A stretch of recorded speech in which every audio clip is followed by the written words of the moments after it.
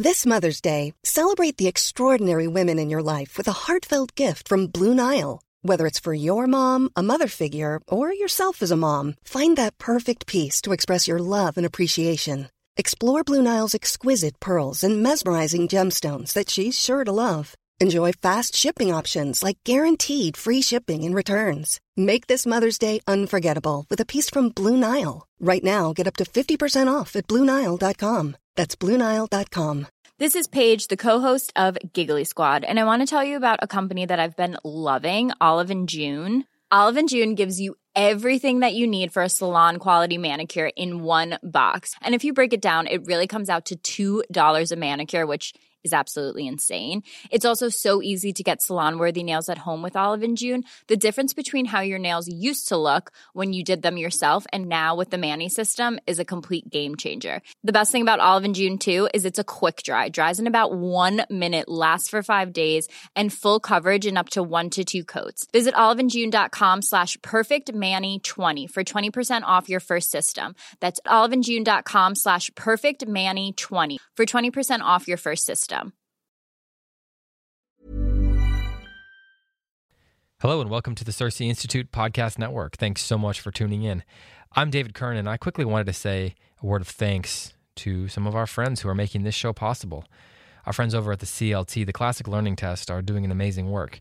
They're a classically based alternative to the SAT and the ACT, and it's the fastest growing college entrance exam in America today. More than 90 colleges now accept the CLT, and many of them even endorse the CLT as their preferred admissions test. That's even more than the SAT and the ACT.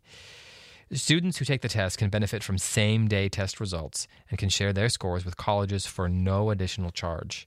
To learn more or to find out how to take a test, you can head over to cltexam.com.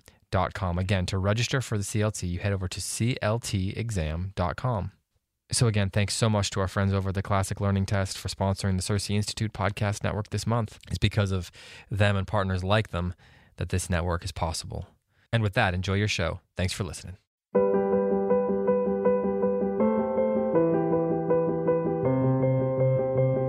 Hello, welcome to Forma. I'm Andrew Kern, and I have with me today Matt Bianco.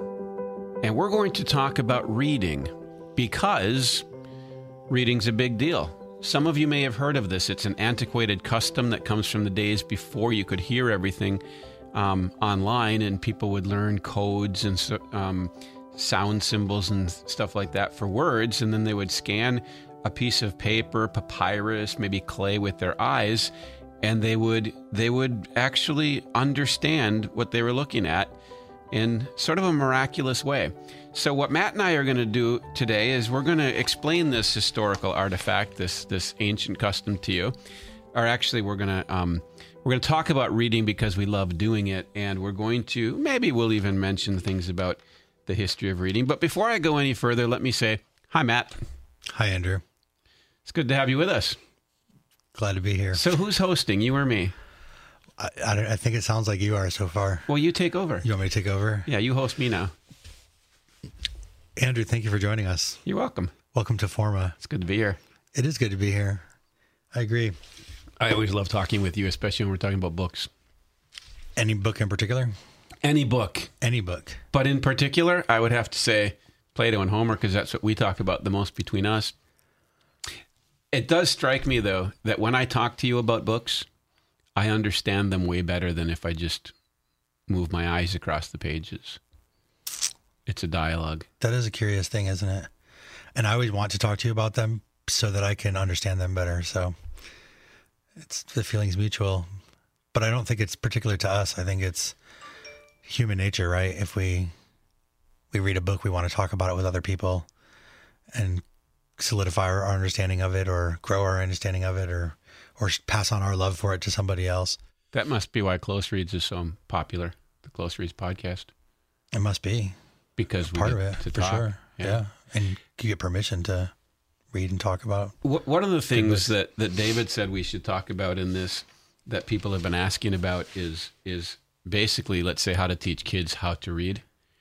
And I am persuaded that one of the mistakes that's made about reading is that we tend to think of reading as a mechanical act of moving the eye across the paper. And then when we think it through a little step further, we think about a mental process of drawing stuff off the page, right? Mm-hmm. But now you have to learn to decode, no doubt. And what I mean by decode is you have to learn that, the sound that each letter makes. You got to learn the phonics, that kind of thing. You have to learn to decode. But one of the things that I've been learning is that when kids get to about 4th grade, if they haven't learned how to decode, it's going to be really hard to teach them how to do it. But you can motivate them to do it when you use something like a Socratic dialogue, which really just means when you discuss the book with kids. It's sort of a backward thing. The older they get, the less they want to do what little kids should have learned how to do. And the more they want to think about the ideas in the book. Right. And the reason I mention that is because to me, that's crucial to reading. If you're reading for any other reason than to get ideas off the page, to think about ideas, I'm not sure what that would be. I'm not sure what other reason you could have for reading that doesn't diminish the act. Now, I don't mean there's not other benefits, but all of those benefits depend on thinking about the ideas on the page. There's a parallel to that with writing. Younger kids, when they're learning how to write, it's a process of encoding. Mm-hmm, and so they don't mind. They want to learn how to encode, so they are willing to encode other people's ideas. Tell me what this book is about or whatever. But as they get older, they want to process those ideas through themselves or have their own ideas expressed. Right. Right. And so they want, as a side note, I guess I think is why the Lost Tools of Writing is so incredible, because the students get to use invention to come up with their own ideas and then put those out there, even though so they're simultaneously being driven back to the text to be able to do that. But they're not just giving me a summary, a book report of the story they read, and they like that kind of writing better because they like to think about their own ideas or process the ideas they're reading through their own experiences and understanding. And I think the same thing's true with reading. At one point they just want to learn how to decode, but at a certain age, when they reach a certain age, they want to process those ideas through their experiences and through their relationships with parents, teachers, friends, grandparents, pastors, whatever. Yeah, maybe that's the right use of the word relevance. I think generally speaking, we corrupt reading by trying to make it relevant. We think that means using kids their age in their situation, whereas in fact, reading is an act. It's fundamentally, reading is fundamentally an analogical act, right? A book is an analogy, an extended analogy made up of analogies, being read by an analogy. Now, what I mean by that is that a human being is an image of God. An image is an analogy. We're not God. We're like God, fragmented, but we're like God, and that's one reason we use language. Given that, one thing we do, being like God the Creator, is we create analogies. Mm-hmm. So we write books. Yeah. So here we have an analogy reading an analogy.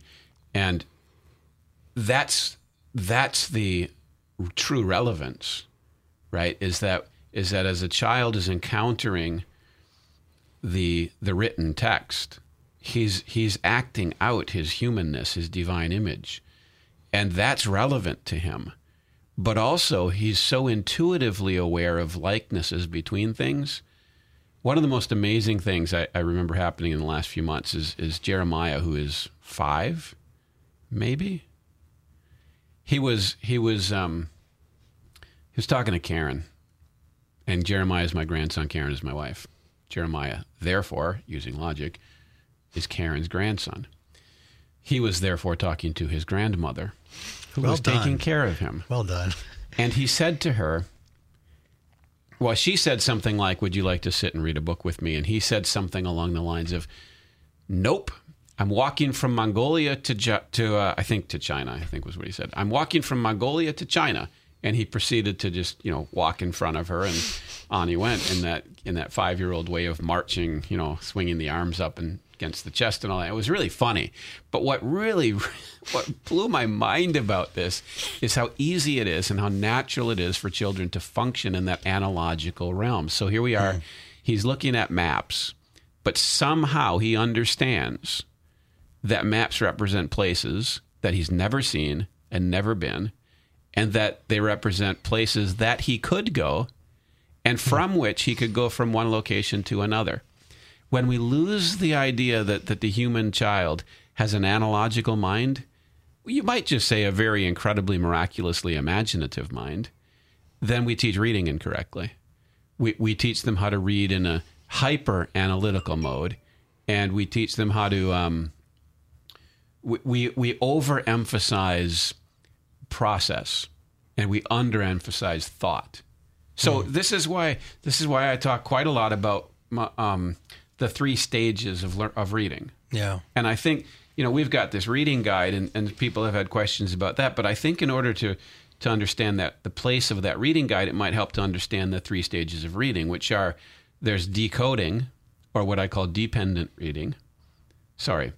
There's dependent reading. That's stage 1. And then there's decoding, which is actually not reading. It's a different mental act. If you look at the mind instead of the body, you can see that easily. What is the mind doing during dependent reading, which I'll come back to? During decoding, the mind is not reading. It's not looking for ideas on the page. It's looking for sound symbols. Very different act. Yeah. But then gradually, the child moves from decoding to independent reading.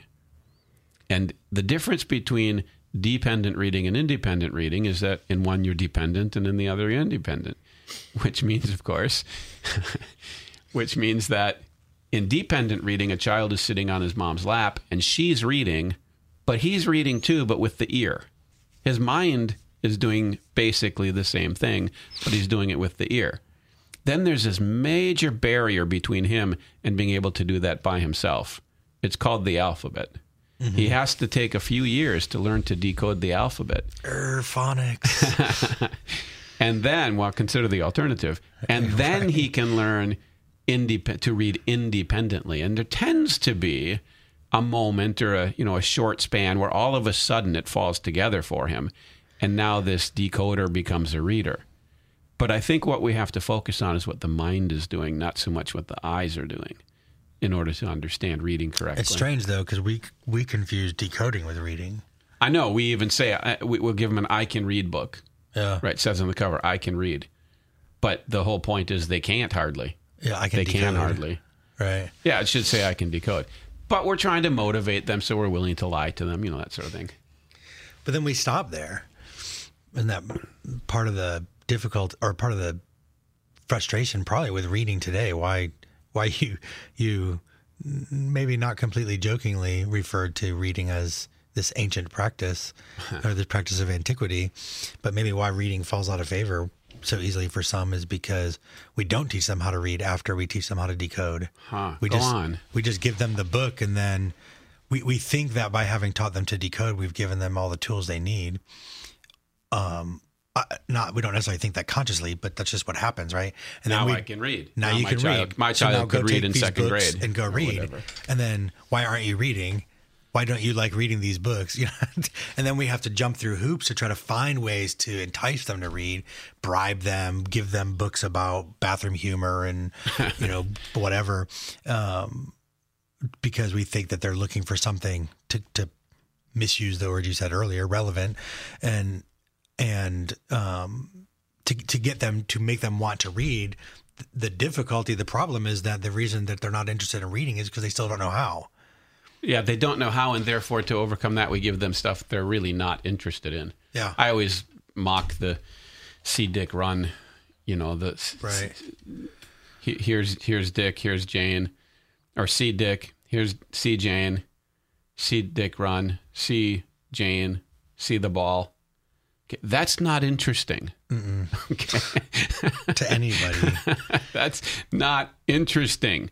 And so the child, and also they're not using it to teach phonics, but they're using it to teach whole language. Right. So now the problem is that sentimental value is attached to it. So they make movies out of it and publish old books. It gets worse though. Like when especially for boys when they get to like 10, 11, 12, the books that they write now they're all books about bathroom humor, potty humor. You know, they're just trying to tap into what they think boys like, which sure, boys do like that, you know, in their private humor with each other. Yeah, right. Not affirmed by adults, right? They're supposed to outgrow that, not get stuck in it.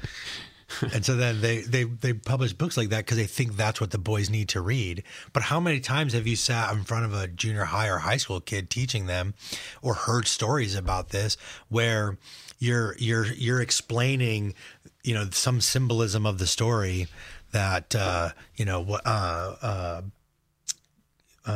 Scarlet Letter, right? You're reading the Scarlet Letter with a group of high school kids, and you're explaining some symbolism that Hawthorne's using, and the kids are like, "No, you're saying that's what the symbol means, right? But he didn't say that. He doesn't mean red in that way, or black in that way, or you know that this tree doesn't mean because it's that this kind of a tree. It means this thing." I'm so glad you used the Scarlet Letter, because one of the things that people don't understand about the Scarlet Letter is that it's a fairy tale. Right? It's a fairy tale in the form of a novel, and the characters are played out like it's a fairy tale. Okay, so if you want kids to read the Scarlet Letter in high school, let them read fairy tales when they're little. Then they'll have built up something like the furniture, the apparatus, to be able to read that in high school. So there's already children's literature, right? There has been from the dawn of time. There's been children's literature from antiquity. From the old days, even. Yeah. There's mythology. The Bible is written magnificently for children. The history sections. You know, who doesn't love the Joseph story? Yeah. Who doesn't love the David and Goliath story? There's all kinds of stuff in there for children. And so what we do is we hold off culturally. I mean, not every parent who listens to this, but culturally we hold off serious reading. And when we think of children's reading, we think of childish instead of childlike. What children ought to be and can be reading is simple fables and fairy tales and folktales. Now, no, they can't do that beyond their decoding capacity. But this is a crucial point, in my view, to teaching children how to read. The most important thing to teach a child, well, there's two most important things to teach a child how to read. The one is read to the poor kid. And not just at his grade level, whatever that means. At his intellectual level is far beyond his decoding level, right? He can understand the King James Bible perfectly fine for the most part. Some antiquated words, but look them up. And everybody knows, by the way, what thee and thou mean. Everybody knows that. Okay, so he can read through the ear way beyond what he can decode. So read to the poor child and never stop. People often say, how long do you recommend you read to your kids? And I tell them, my father read to me. My father died when I was 42, I think, 43. And the last time he read to me was about 6 months or a year before that. So that's how long you should read to your children. There's a parallel to what you're saying too, right? That we can recognize from our own experiences. I can go to a lecture at some university nearby is putting on some lecture, and I can go there and I can listen to some professor talk about, whatever, some literary thing, from some book that I may or may not be familiar with. And he's talking about it on a higher level, right? More scholastic or more scholarly level. Yeah, that's good. And I can listen to him describe that and understand what he's saying, get most of it for the most part. But I couldn't necessarily express that back to somebody else. Right. Like I couldn't come back and then explain it to you, hey, this is what this guy was talking about it. So I can understand it as I'm listening, but I can't necessarily understand it with my words. And that I think there's a parallel there to what kids can do. Kids can hear a heck of a lot and understand a whole lot of it. Right. Even though if that same thing was put in front of them to be decoded, they wouldn't be able to understand it. Or to discuss with somebody else, that would be harder for them. Right. Absolutely. So, but they can receive it. Think about learning a foreign language. It's so much easier to receive it than to produce it. Oh yeah. Right? Yeah, absolutely. the gap between I can read fairly complex German because I went to school as a kid and my mother was German. I can read fairly complex German if I have a dictionary with me and if I watch some movies or something to get caught up a bit. Yeah. If I went to Germany for a week, I'd probably get pretty good at it. But to produce German, I'm at about, what we would now call a second or third grade level, probably. Right. And the trouble is the child's desire for the transcendent never goes away. And what we have to figure out, so I was saying read to them, and that's the reason for reading to them is precisely that he wants the transcendent, so give it to him. Fairy tales, Bible stories, mythology. I'm not equating Bible stories, but the fairy tales and the mythology and the folk tales, these touch the child's imagination at a transcendent level. They're moving him upward. But then there's simply the skill, right? There's simply the skill of learning how to read. And there's two things here that I think are crucial. We keep talking about decoding. You got to teach them how to decode. But the other thing, and this is, I'm going to argue that next to reading to the child, this is the most important thing you have to teach a child. Ask questions. The child has to learn how to ask questions. Yeah. And there are certain kinds of questions that we ask because we're human beings when we pick up a text. And if we teach the child what those questions are, we help them read better. Now, this applies to second graders and 12th graders and college students and 40-year-olds, any age, right? There's certain, if you pick up a book, when you're a little child, you might not ask the practical questions that I'm obsessed by. But when I pick up a book, my first question is usually, how long is this going to take me? I think that's a really good question. But in school, it's like, that would have been, I don't know if anybody ever said that to me, but that would have been frowned upon as not a, wow, why are you asking that question? How long's it? Because I'm mortal. I have 24 hours a day. Reading for my teacher isn't the only thing, or to me, even anywhere close to the most important thing in my day. See, I'm a Christian, so I would have said, because Jesus said to count the cost. Oh, good. Yes, that's better. So, yeah. I mean, I was being very selfish. Quite as pious as I am. Exactly. Right. So yeah, the pious reason for asking how long this is going to take is to count the cost, right? How long is it going to take me? Because we're mortal. We have time commitments. We have other duties, right? So therefore, I think the first thing a person should be taught, given permission to ask, is, given how much time I have, how much of this can I read right now? Yeah. And how do you do that? Well, you flip through it. Now, of course, younger kids don't have much experience, so they don't really know how long. But I know about, the typical page is going to take me somewhere around 2 or 3 minutes if I don't hurry through it, and if I actually think about it a little bit, and if it's regular font. So, I can look. I have in front of me a book. I'm looking at a chapter called Teaching Culture, and I want to read that chapter, and it's from page 57 to page 68, 11. It's going to take me between 20 and 30 minutes, unless I want to study it, right? Or I could go really fast. But now here's the other thing. Okay, if the first question is, how long is this going to take me?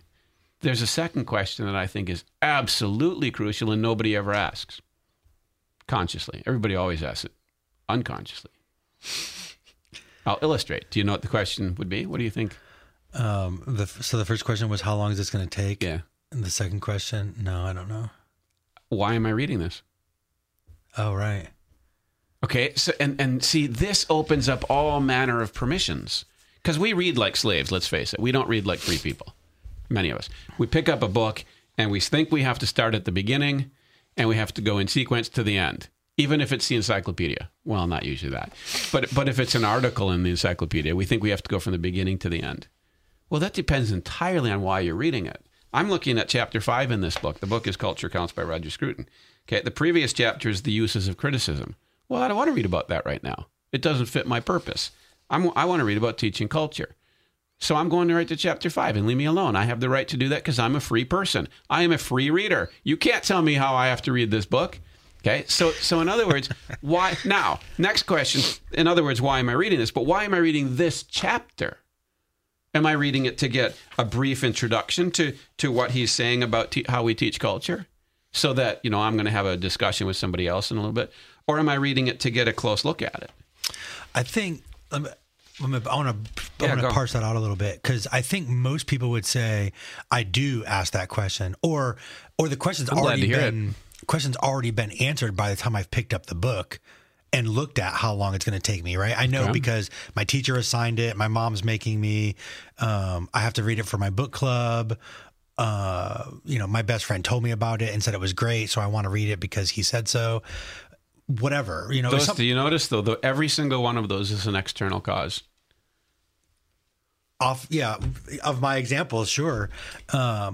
So I already know why I've already answered that question when I picked it up, but I think what you're expressing is a reason to ask it again and articulate it, because in that moment, once I've decided, okay, I have the time to commit to this, I know how long it's going to take me, I've counted the cost. Now, why am I reading it? And now when I ask that question again and I articulate the answers, I might find that I don't need to read it from beginning to end, right, in order, or I don't need to read every single chapter or every single essay, or I need to read the ending before I read the beginning because I can't stand mysteries. Right. Right. Yeah. All that. Yeah. Now, of course, what some people are doing right now is cringing. Yeah, of course. Okay, right, sure especially your nemesis, Angelina. Because Angelina, I'm assuming here, but I'm assuming that Angelina very sensibly treats a book as a work of art. Mm-hmm. And how dare you pick up Anna Karenina and, jump in 3/4 of the way through. Right. Well, it depends why I'm reading it, right? Absolutely. If I'm coming to it because my teacher told me to, then frankly, I'm a practical person. I want to succeed. I want to succeed for the reason I'm reading the book. But if, on the other hand, I'm reading Anna Karenina, which is a massive book, or War and Peace, or Warren Beatty, his biography, or whatever, if I'm reading whatever I'm reading as an artistic experience, well, yeah, then I've decided that. Yeah. And I'm going to read it beginning to end because that's how the artist presented it. Yeah. Okay. I get that. But I still am a finite being with limited time who can't read very many books in the course of my entire life. So I'm pretty particular about what books I actually give myself to. And then I read it. Okay, so this will really offend some people. I read it as a free person who is the master. Okay. I'm the one reading this book. Now, as the master who has determined the purpose, I'm perfectly happy to submit to the artist as he guides me where he's taking me. But it's still my task and my responsibility. Now, I understand that also could make people cringe, but there is a sense in which you surrender yourself to a book, mm-hmm. right? But you should surrender yourself to a book as a free person. Mm-hmm. And you should not enslave yourself to the book. If you find that the book isn't what it advertised itself to be, if it isn't fulfilling a purpose, right? You can have multiple levels of purpose. But if it's not fulfilling the purpose of reading, I have no problem putting a book down. Tim McIntosh and I were trying to read Jude the Obscure together, and both of us gave up because it's just such a dismal, dark book. Sorry, Tim. But frankly, I regard Jude the Obscure, this is the second time I've read it, I regard it as fundamentally a book that should never have been written and that isn't worth my time to read. Now, maybe I'm wrong. Yeah. Jennifer Dow has helped me think about this a little bit better with an analogy that she brings to reading, where it's like entering into a friendship or a relationship. Yeah, I like that. So the first time you're reading it, it's like going on your first play date with the kid next door or something, and then eventually there's a friendship blossoms, and I think that it's that. I think that analogy even helps me to understand what you're saying, because there is a sense in which even in a friendship, I am submitting myself to my friend, mm-hmm. and yet as a free person. Mm-hmm. So I'm not a slave to that person, and yet they're not a slave to me either. Right. So there's this kind of mutual act of submission, and yet this mutual freedom that exists. And that, I think that's what you're saying, if I understand correctly, that's what you're saying about how we enter into a relationship with a book. I'm yes, I'm submitting myself to the book, but I'm submitting myself as a free person who, maintains some level of autonomy that I might need to put the book down and walk away from it for a few months, few weeks, or forever, for the rest of my life. Yeah, never enslave yourself to a book. In fact, in our reading guide, the first line is the key to reading well is to treat books like people. Huh. So I think that in that there's a sense in which we need to do something odd and controversial, which is we need to respect ourselves. Sometimes we just don't respect ourselves when we read. We need to respect the fact that there are woven into our souls questions that respond to circumstances in the text. And since we only have about 2 or 3 minutes left, I want to propose briefly just listing those questions that are perfectly normal and natural that you always ask when you read a book. So can you think of any? What sort of question? And these, of course, are very absurd general questions for the most part, but what kinds of questions do you think a person always asks when he reads a book? Who are these characters? Who are these people I'm reading about? Okay. Do I like it? Do I like the book? Yeah. Do I like the book? Yeah. Do I like that character? But I think there's another place where I think where relevance gets confused. But do I identify with this character? Yeah. And then I think we ask that question in a way that can be kind of wonky or can distract us, and because we think of it means makes it relevant. Makes the book relevant or interesting to us. But really what we mean is this person in any way analogous to me? Yeah. Right. So like my daughter, last Sunday was the Sunday of the prodigal son at church. And afterward, my daughter asked me which son I identify with. Huh. And I said, both. Yeah. Because analogously I can see myself in both characters. Yeah. And then I said, of course, I hope I also can see myself in the father. But I'm not perfectly the one character or perfectly the other character, but I'm a little bit of both. And I think writers, when writers are writing their books, there's a little bit of themselves in every character that's on the page. Right. And often when readers read a book, there's a little bit of us in every character we encounter on the, across the pages. Yeah. But we think we have to find, somehow we've been convinced that for a book to be relevant, we have to identify with a particular character. And often we mean identify in a way that's relatively complete. I feel like that's me on the page. Another reason I think that we don't always enjoy the books that we ought, because that's good. We're demanding too much of it. Yeah, and that of course applies to narrative. I suppose it also would apply to a good essay. But one of the things, so we have to wrap up now. But one of the driving forces of what we're trying to achieve at CiRCE when it comes to reading is, I'm going to put it this way: we're trying to give people to read like human beings instead of students. Yeah. Because you go to school and you learn how to dissect the book. But that's why I raised the question: do I like it? Okay. Now some of our more scholarly listeners, perhaps, and especially some of our more responsible and mature listeners, probably responded to that by saying, that's not important. Well, maybe not, but it's a question we ask. Mm-hmm. That's the point. We ask it. If we just blow off the question, then we can't pursue it. We can't ask, well, why do I like it? What about should I like it? Well, you can't ask that until you've asked whether you like it. Well, you could, I guess, but we need to develop standards for that. So what we're trying to do is to give you permission as a reader to read like a human being. And yes, we want you eventually to become a master reader, who knows how to use symbolism and follow symbolism, pursue tropes and motifs and themes and dig out the inner essence and core of the book hidden deep within it. Because I think nothing is more fun than the games authors play with their readers. But you have to understand that if you're a reader, in a certain sense, you're becoming a mouse. And the cat's playing with you.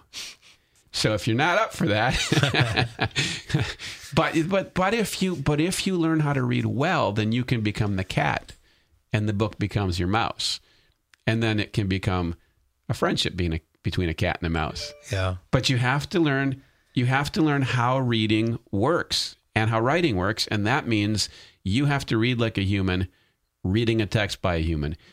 And I think we should pick that up again next time we talk, and maybe get a little more specific about what does it mean to read like a human being. I think so, because there are three questions I think that are kind of still out there for us, right? This idea, how do we read like a human being? And then you mentioned, of course, the question: what are the questions we ask when we approach a text? And I don't think we've got through all of those. I think we should come back to that. That's the same thing as part one, I would argue. It is, but yeah. And then the third thing that you mentioned earlier, that you kind of just said in passing, but I think it's worth coming back and revisiting, which is in a world where there are so many good books, how do we choose which ones to read? And I think all three of those are ideas that we should revisit. So we should definitely do another episode. Let's do it. If David will let us. Yeah, if David lets us. We can pin him down and... Wait a minute. Give him a pink belly? A noogie? We better go. He's calling us. We have to obey the cat. That's right. Well, thank you for listening, and I hope there's some thoughts triggered, and I'm sure we've offended everybody in some way about how to read. So send us your questions if you like. Thank you. Thanks.